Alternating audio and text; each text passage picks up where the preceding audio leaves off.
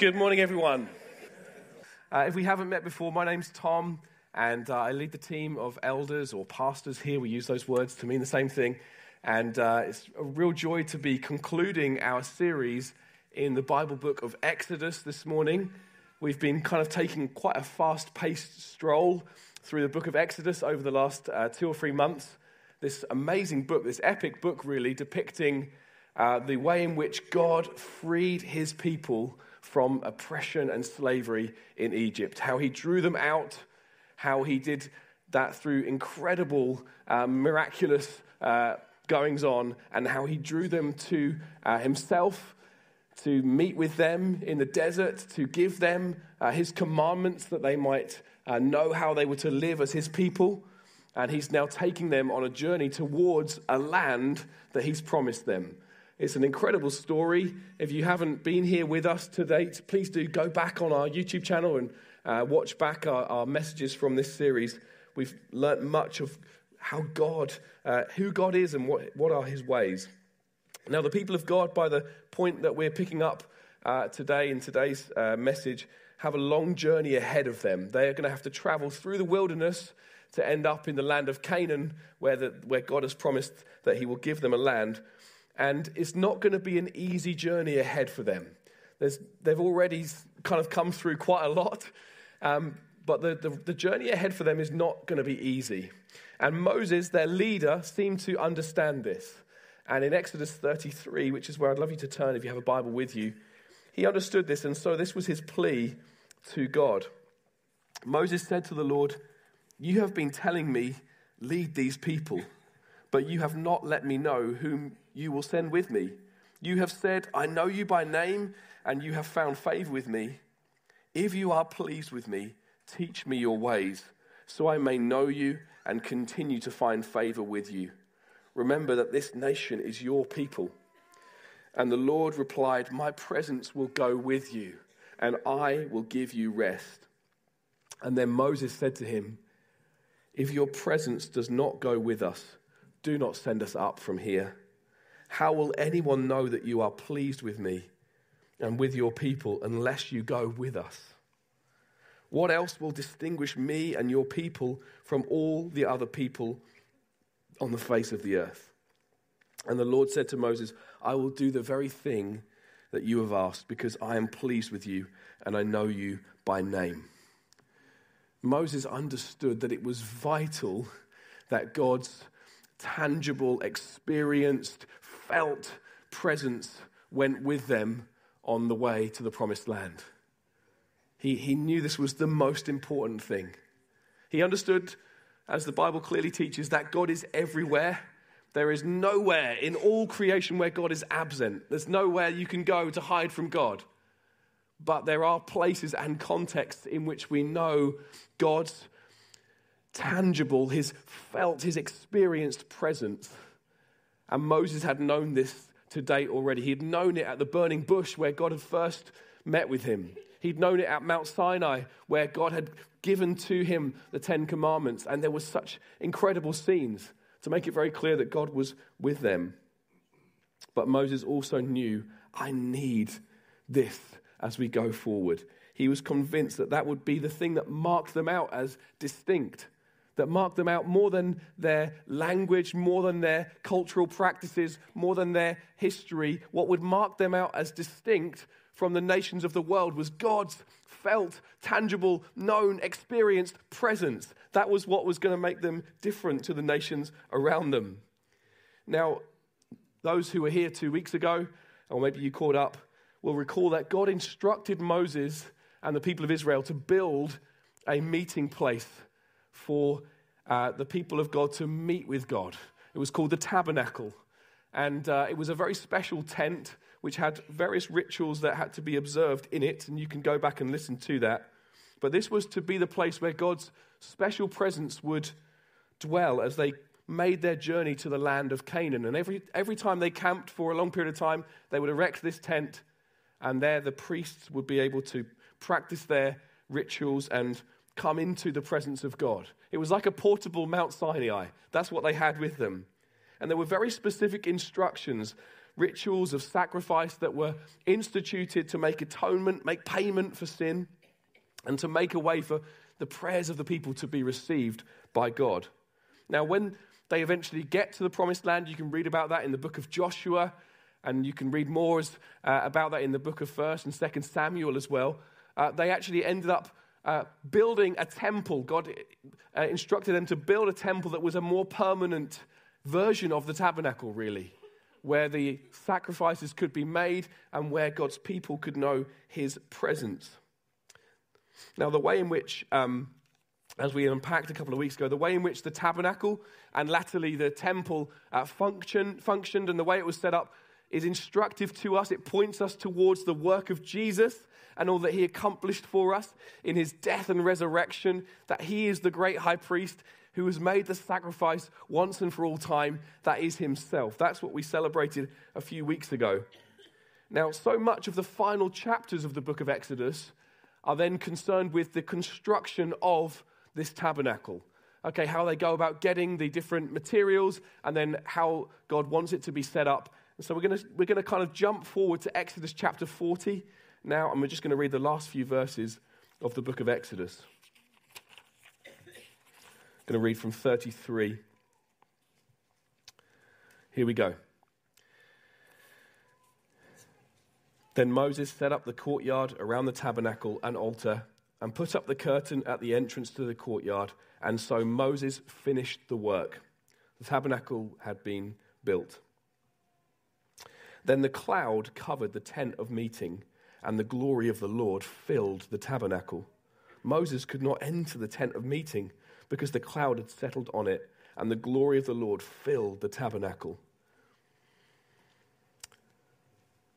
In all the travels of the Israelites, whenever the cloud lifted from above the tabernacle, they would set out. But if the cloud did not lift, they did not set out until the day it lifted. So the cloud of the Lord was over the tabernacle by day, and fire was in the cloud by night, in the sight of all the Israelites during all their travels. I want you just to imagine, just for a moment, that you are one of the people of Israel in this moment. You're part of a community that is traveling. You're a camping community. I don't know about you, but I have a bit of a love-hate relationship with camping. I get very cold at night. And so once I've kind of stuffed millions and millions of blankets inside my sleeping bag, I'm okay. But if I have to get up in the night to go to the toilet, that's just not fun. Because you've got to clamber out of your sleeping bag in the dark, fumble around, try and find the zip. And then you've got to try and do that without waking anyone up. And then you've got to try and find the toilet without tripping up over loads of ropes on the way to the toilet.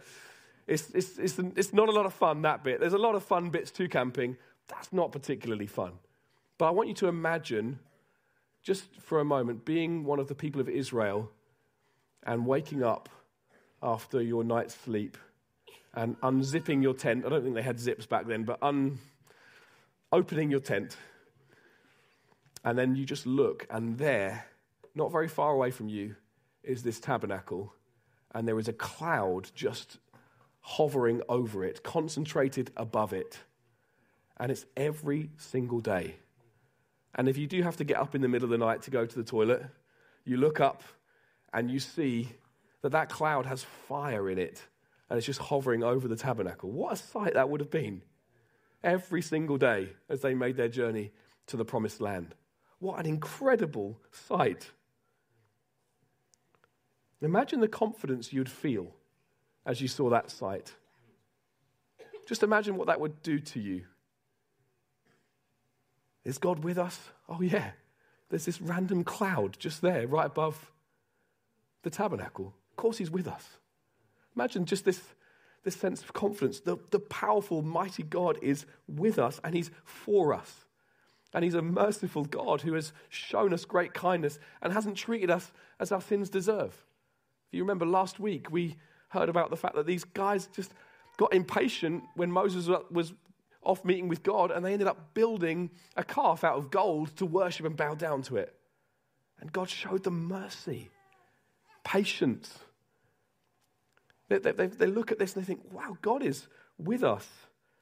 Now, I want you to stop imagining about that tent for one moment now. And I want you to understand this, that we can know the presence of God in a way that is more glorious and more real and more for all of us than it was for these guys. How is that possible? You see, for them, they kind of had to watch as the priest went in to do his duties. They kind of had to watch on. And you and I, friends, if we know Jesus as our Savior, if we've believed in him, as Jenny so helpfully encouraged us, if we've trusted in him, if we know him to be Lord and Savior, we have access. We have access to know the presence of God. Now, as we track the theme of the presence of God throughout the Bible, we see right at the beginning that God and man were dwelling in perfect relationship. It says that God walked with man in the cool of the afternoon. It was a perfect, unbroken relationship. And then because of man's rebellion, that relationship was broken. It was severed. And humankind were evicted from the garden, from this perfect relationship. And angels guarded the way back into the garden. It wasn't good. Suddenly there was a brokenness to this relationship. And then as we then come to this part of the big Bible narrative, we see that God has made a way for his presence to be known and to be experienced, but it's still not perfect, because there's still a sense in which people are watching on as priests are going about the business. They're having to provide sacrifices that the priests might go on into the presence of God for them. Only one day a year, on the Day of Atonement, could the high priest go into the Holy of Holies, this kind of like inner maximum security part of the tabernacle. And now I want you to recall back to the message from 2 weeks ago where Jesus himself entered human history.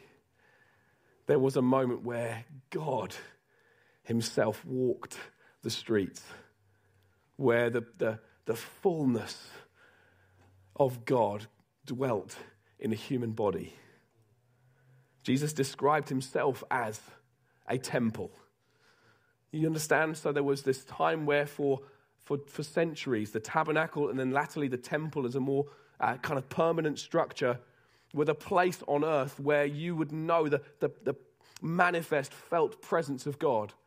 But now Jesus arrives on the scene, and Paul writes in Colossians 1, verses 15 and again in verse 19, that Jesus is the image of the invisible God, and that all the fullness of God was pleased to dwell in him. And Jesus starts to speak of himself as being a temple. Destroy this temple, he said, and I will raise it up in 3 days. As we touched upon a couple of weeks ago, one of Jesus' best friends, John, would say, the Word, the eternal Word, he became flesh and he dwelt amongst us. He tabernacled amongst us. He came. God dwelt on earth. So wherever Jesus went, it was special.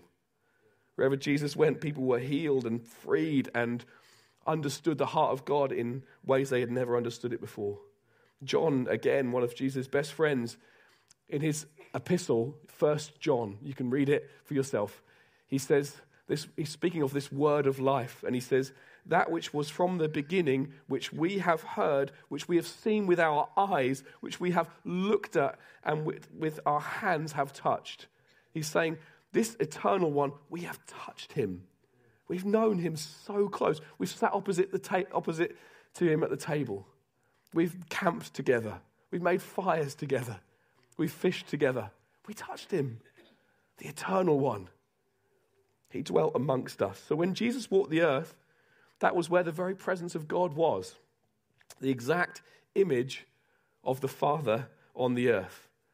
Now I want you to imagine for a moment the bombshell that was dropped upon his disciples in that very first Easter week. As we come up to celebrate Easter this week, it's pretty pertinent. He takes his disciples out for dinner and he says to them, I'm not going to be with you much longer. And where I'm going, you can't come with me. Can you imagine that? Because for these disciples, Christianity wasn't going to church once a week and maybe to a midweek group. Christianity was, I live with Jesus. Wherever he goes, I go. And I love him. And this guy's transformed my life. And I've never met anyone like him. And I never will. And then Jesus, as they're at the table together, says, I'm not going to be around much longer. And where I'm going, you can't go. Can you when someone just breaks some news to you and you suddenly feel sick? We can't even make that happen. It just happens, right? That would have happened. That would have happened for the disciples right there. This cannot be true, Jesus. This can't be true. Thankfully, that sick feeling didn't have to last for long, because Jesus said, but I will not leave you as orphans. I will come to you. And he started to speak of a helper. He started to speak of another that would come. Another like him that would come. And to all intents and purposes, it would be as if he was coming to them. Yes, of course, he's talking a little bit, I guess, about his resurrection, that he would come and be amongst them. But we know that he then only spent about 40 days with his disciples after his resurrection. So he's talking here about the long term, that there is going to be one that would be sent, that would be to them like having Jesus amongst them, as they had known. Nothing else would satisfy them. Nothing else would be okay, because they've walked with him for 3 years, 4 years maybe. They've known his presence amongst them. They've known the very presence of God. And ultimately, the Holy Spirit did come on the day of Pentecost, a few weeks after that first Easter. And their first thoughts when that happened was, he's back. He's back. Just as he promised, he is back. We're no longer on our own. Jesus himself is back. They couldn't see him or touch him now, but the Holy Spirit, the third person of the Godhead, had come to dwell in them and be amongst them. He's back. We know the presence of God with us again. The church was never to be a sad club that got together once a week to remember what it was like when Jesus walked amongst us. Do you remember what it was like? Do you remember that time when he did that? He helped us catch all those fish. Do you remember that time when he healed that person? No. From this moment at the day of Pentecost and going forward, the church was to be a place where the presence of God was known and experienced, and where the very things that Jesus began to do and teach would continue. The Bible book of Luke, written by a guy called Luke, who was a doctor, he wrote also a book called Acts, which is all about what happened next after this day of Pentecost and the Holy Spirit came down. And at the beginning of the book of Acts, he said, in my first book, I wrote about all that Jesus began to do and teach. The implication being, now I'm writing about what he's continued to do and teach by the power of the Holy Spirit working through his people. This is the church, friends. We're the people of the presence of God. Paul would say it like this in 1 Corinthians 6 and verse 19. He says this, do you not know that your bodies are temples of the Holy Spirit who is in you, whom you have received from God? You are not your own. He's saying here that Christians, we are the place in which God now lives. We are temples of the Holy Spirit. Are you understanding this? We are the place on earth. If we trust Jesus, if we know him, we're the place on earth where God dwells. Not in a kind of like, he lives in my heart. We say that about people sometimes, don't we? In a sentimental way. Oh yeah, well, he'll always be with us in our hearts. Like we'll always remember him. No, this is God himself coming to dwell within us as individual believers. And here's what's even more glorious, and we touched upon this a couple of weeks ago in Ephesians chapter 2, that when we gather together, as we grow together in community, we are being built together into a dwelling place of God by the Spirit.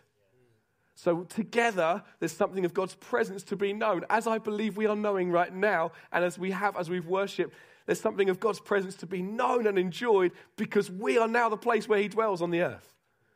And right across this town, as other churches gather, and right across this nation, as other churches gather, and right across the world, as churches gather across the different time zones, we are the dwelling place of God by the Spirit. There's no holy place that we need to go to, no pilgrimage we need to go on to kind of go and access something. No, this is the place where God dwells by his Spirit.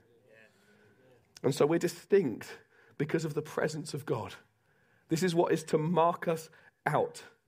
And ultimately, friends, there will come a day where we will not be kind of looking as if through a glass that's kind of with murky water in, or from in a mirror that's a bit kind of broken. No, we're going to see him face to face one day. So there's something that is glorious to know now, but there's something even more glorious when we see him face to face. Right at the end of the Bible in Revelation 21, we touched upon it a couple of weeks ago. We're going to go there again. This is what John sees. I saw a new heaven and a new earth. For the first heaven and the first earth had passed away, and there was no longer any sea. I saw the holy city, the new Jerusalem, coming down out of heaven from God, prepared as a bride beautifully dressed for her husband. And I heard a loud voice from the throne saying, "Look, God's dwelling place is now among the people, and he will dwell with them. They will be his people, and God himself will be with them and be their God. And he will wipe away every tear from their eyes. There will be no more death or mourning or crying or pain, for the old order of things has passed away."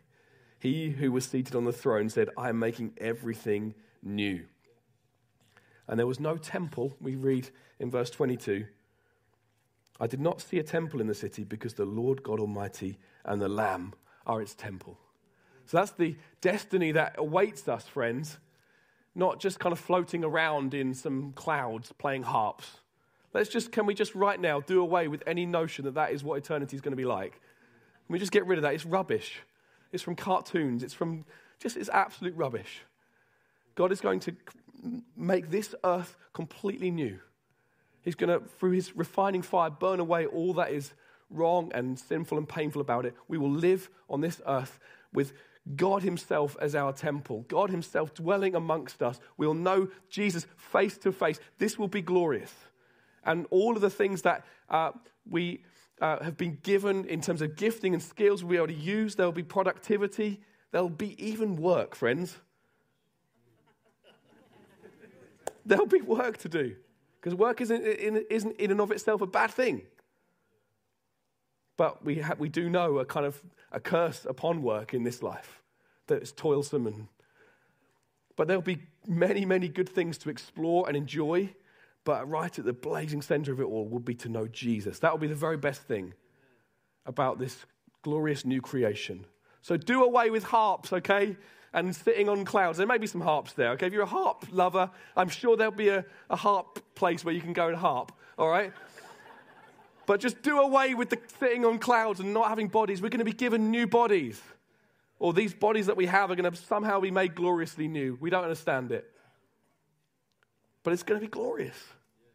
So we can track this theme, which you see on this image that we've got here, of the presence of God throughout the Bible. If we could just pull up that image, Stu, that would be wonderful. We can see here that there was perfect relationship with God in Eden, man and God walking together. Then there was this temporary arrangement, really, of the tabernacle and latterly the temple, where God's special presence could be known and enjoyed. And then as Jesus walked this earth, where he was, the presence of God was known. And now it's amongst his people. It's amongst his church. In us and amongst us that he dwells. We're a people of the presence of God. And then one day, this earth made new, we're going to live with him for eternity. We're not going to get bored, friends. It's going to be glorious. So how do we respond to this in the time we have remaining? What would it mean for us to be a people marked by the presence of God? What would it look like as a people who are distinct from the world around us, marked by the presence of God? Well, firstly, I want to unpack 5 things. Firstly, that we'd be a people marked by hunger for communion with God. What do I mean by communion? I'm not necessarily meaning the meal that we enjoy of bread and wine. I'm meaning a deep and intimate relationship. Just as man enjoyed it right at the beginning, uninterrupted, unblemished, we'd have a hunger for that walk with God day by day. When I talk about hunger, I'm talking about what the psalmist has in Psalm 84, where he says, "There's better is one day in your court than 1,000 elsewhere. My heart and flesh cry out for the living God." My heart and flesh cry out to be with you. I only want to be with you, Lord. That's the kind of hunger I'm talking about. And many of us, including myself, are not right there right now. We know it in part, and we want to grow in that. Do we? I want to grow in that. I want to grow in a hunger for more deeper walk with God, an intimacy with him, because the way has been made. We've heard that this morning already. The way has been made for us to walk in deep, intimate communion with God, where it's more than just, hey, Lord, please, will you give me a parking space? I'm running late. Where it's more than, I've got this interview coming up, Lord, please don't let me stuff it up. Listen, it's okay to pray for those things. I think God, in his grace, kind of smiles and thinks, yeah, I'm happy for you to pray that. But I also think he knows and longs that we understand there's much more than asking for a parking space. There's much more for you to walk in and enjoy. There's much, much more. And all that you've known in your life, maybe you've known some glorious times with God. Some of you have got years of experience under your belt. There's more for you to know. There's more for you to enjoy. There's more of his ways to come to learn. There's more of his fatherly love to receive. There's more for you. There's more for you. Let us be those that are marked by a hunger for communion with God. That's what we've been saved to know. This place where we know soul satisfaction. When we come to him and we enjoy time with him. Yes, we petition him. That's good. We ask him for things. That's good. But we just enjoy relationship with him. When we get into his word and we understand his word coming to us. We understand his affection over us. This is what we're saved to know. How often we run to other things for peace. How often we run to all kinds of various kinds of escapism just to try and find peace. And yet we only find it when we come to our Father, when we come to enjoy him and enjoy a relationship with him. Our enemy, the devil, trembles when we pray. He will do anything to stop us praying, anything to distract us from enjoying communion with God. So let me encourage us, friends, to cultivate that secret place communion with God. Put aside time to be with him. It might sound odd, but we can know friendship with God. That's how I would describe my walk with him. I know friendship with God. That might sound really weird to you, especially if you're in church for the first time. You can know friendship with God. You can, because a way has been made. Know that place where you can pour out your heart. You can do that with good friends, can't you? No pretense. No kind of, I've got to put on a show here. No, I can pour my heart out to him. And this is what God has for us. If you don't know that yet, tell him you want it. Tell him you want it. Ask him to help you. Talk with him. Trust the promise that we read of in James where it says, draw near to God and he will draw near to you. Get a grasp of the truth of God's grace towards you. Go deeper into these truths that we've been unpacking even in recent weeks. This amazing way in which Jesus is the fulfillment of the high priestly system. He's the fulfillment of the sacrificial system. He has made a way. We don't have to wallow in condemnation because he has done it. Unlike the priest who would get to behold the glory of God once a year, we get to behold him every day. And as we behold him by faith, as we enjoy time with him by faith, we are transformed day by day to become more and more like Jesus. So let us be marked by hunger for communion with God. Secondly, and the next points will be quicker, we'll be marked out by joy and celebration. Now, I don't know if that sight, as people unzipped their tents in the morning and looked at the tabernacle with the cloud of glory hovering over it, I don't know if that became a bit matter of fact after a while. The first few days, they probably were like, whoa, this is incredible. Did you see it at night time? It was incredible. It glows as well. First few days, probably really quite exciting. And then after that, I wonder if it became a bit matter of fact for them. I was in London briefly this week, and I love going to London, right? And I'm a proper tourist. If I see a landmark, I take a picture of it and send it to Sarah and say, look where I am, there's Big Ben. But you're kind of going through London, and there's hundreds and thousands of Londoners who are just like, oh my goodness, these tourists. They see these things every day. It becomes matter of fact. It becomes bland. It just kind of blends into the background. Not really kind of this awe anymore. Not any sense of joy. Oh, wow, I live in this amazing city. I think, friends, we can be in danger of losing the wonder of it all. And we can lose the sense of joy at what God's done for us in Christ. We can lose this sense of He has rescued us, and we are now the place where He dwells by the Spirit. He's set us free. He's put His Spirit within us. He's adopted us as His children, and we have complete access to Him by faith in Jesus. We could lose sight of that, and we can kind of allow our hearts to kind of grow a bit cold. Now, fast forward a few hundred years from these events with Moses, and there was a time where the Ark of the Covenant, this was this special box that contained the 10 Commandments, and it was upon and above this special box where particularly God's presence would dwell in a really concentrated way in the Holy of Holies of the tabernacle. There was a time where the Ark of the Covenant was not in Jerusalem, where it needed to be. And there came a moment, you can read about it in 2 Samuel, there came a moment where it got returned to Jerusalem. And King David is so delighted about what this represents for him and for his people. He's so delighted. We get to know God's manifest presence amongst us in such a special way that he starts dancing. And he hasn't got many clothes on at the time. So he looks, to all intents and purposes, a bit loony, okay? And his wife, she looks upon him, and she's kind of in her heart, she's like, what is this guy doing? She's thinking, what's going on? She starts to mock him.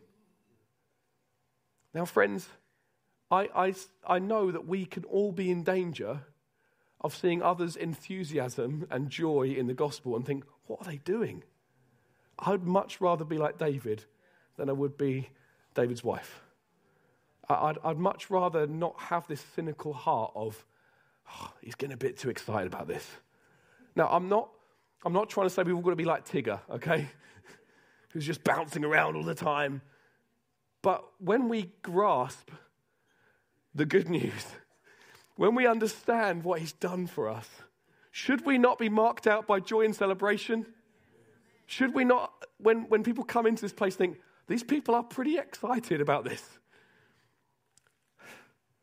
Let us be just keeping a check of this in our hearts.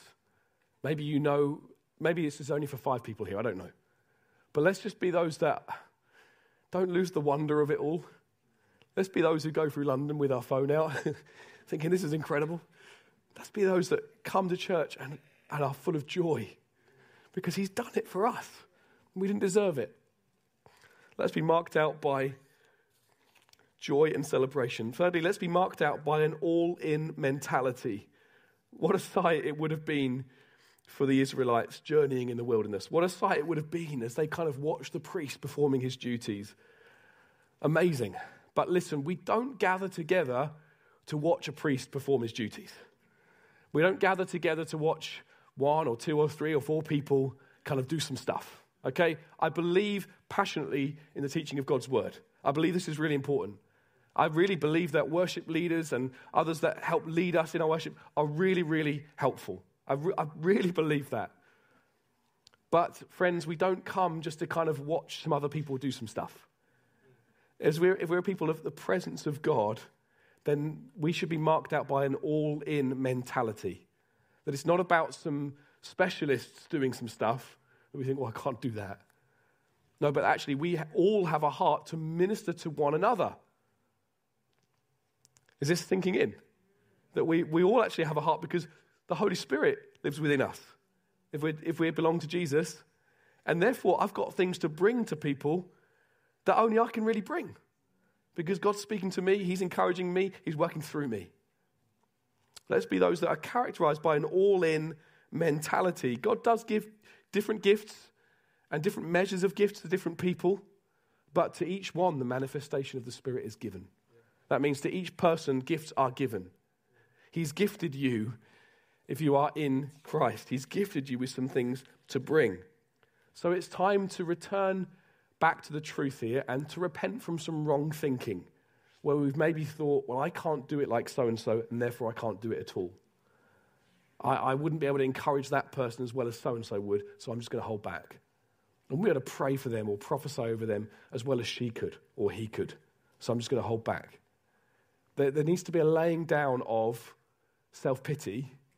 Because I'm not an I, then I don't belong in this body. You know, that's what Paul talks about in 1 Corinthians. We have an all-in mentality. We are all with a part to play. So what has God given you to bring?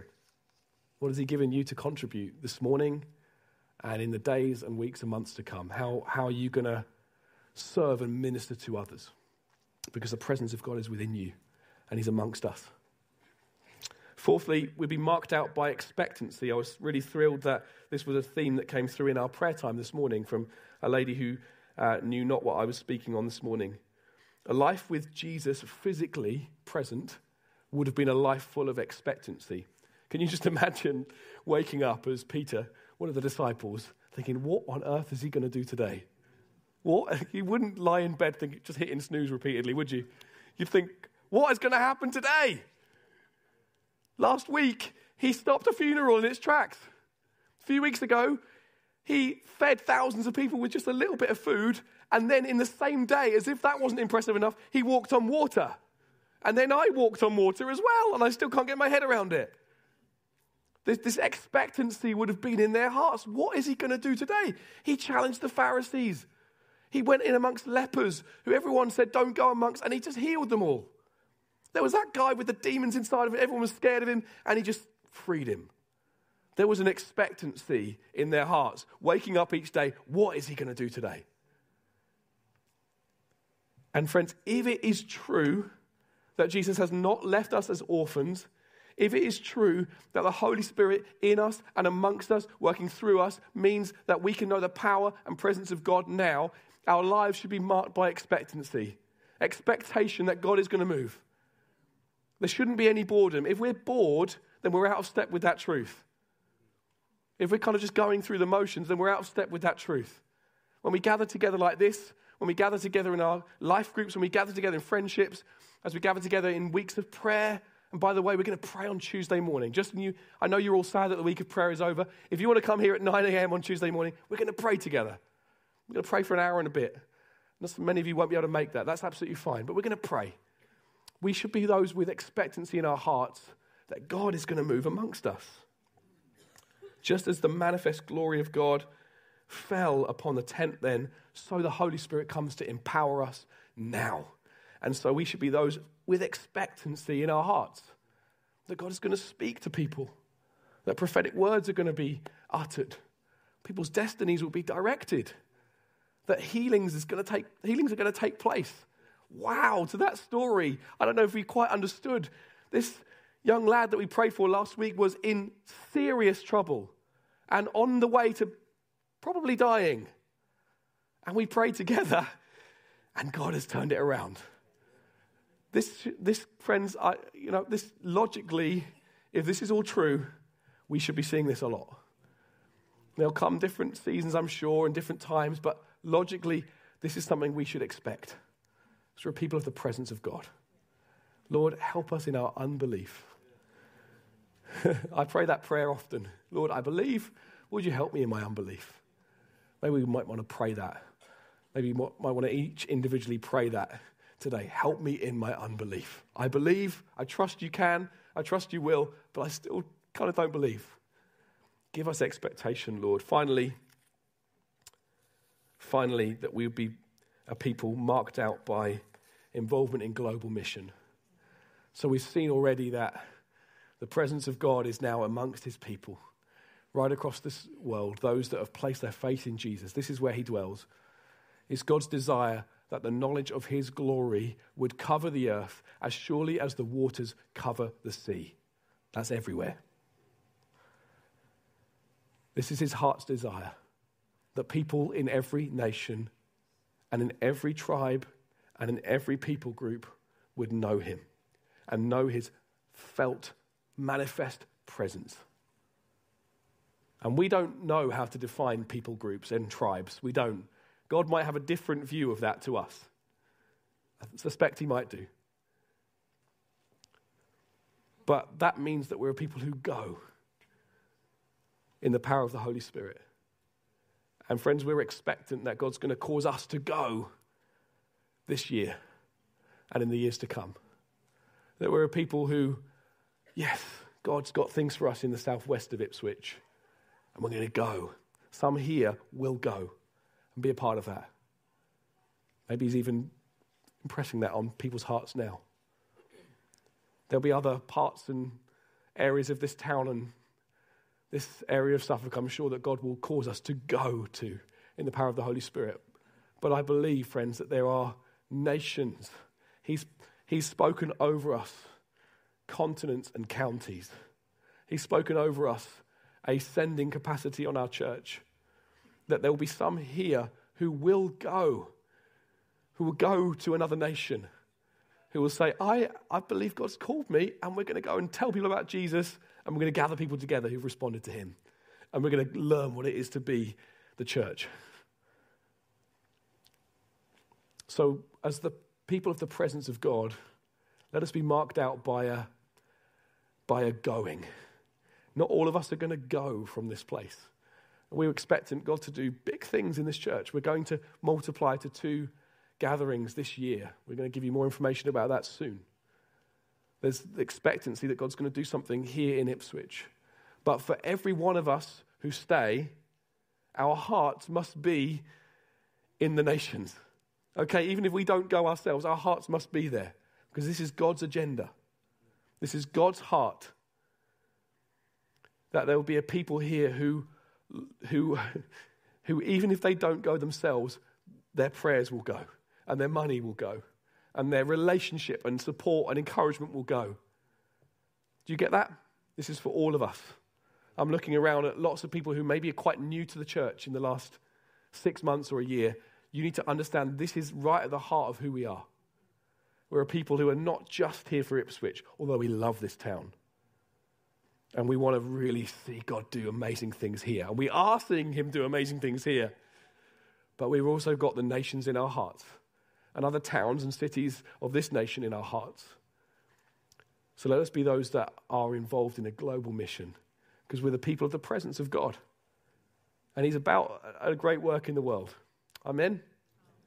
Let's stand together. I'd love to pray for us. And then we're going to do something a little bit different. We're not going to sing in response today. We've got about 10 minutes before we will bring things to a close, and we'll just encourage people to go and collect their children. But with all of this in mind, if you are a Christian here, you get to be a minister. You get to encourage others and share encouragement from God's heart and God's word to others.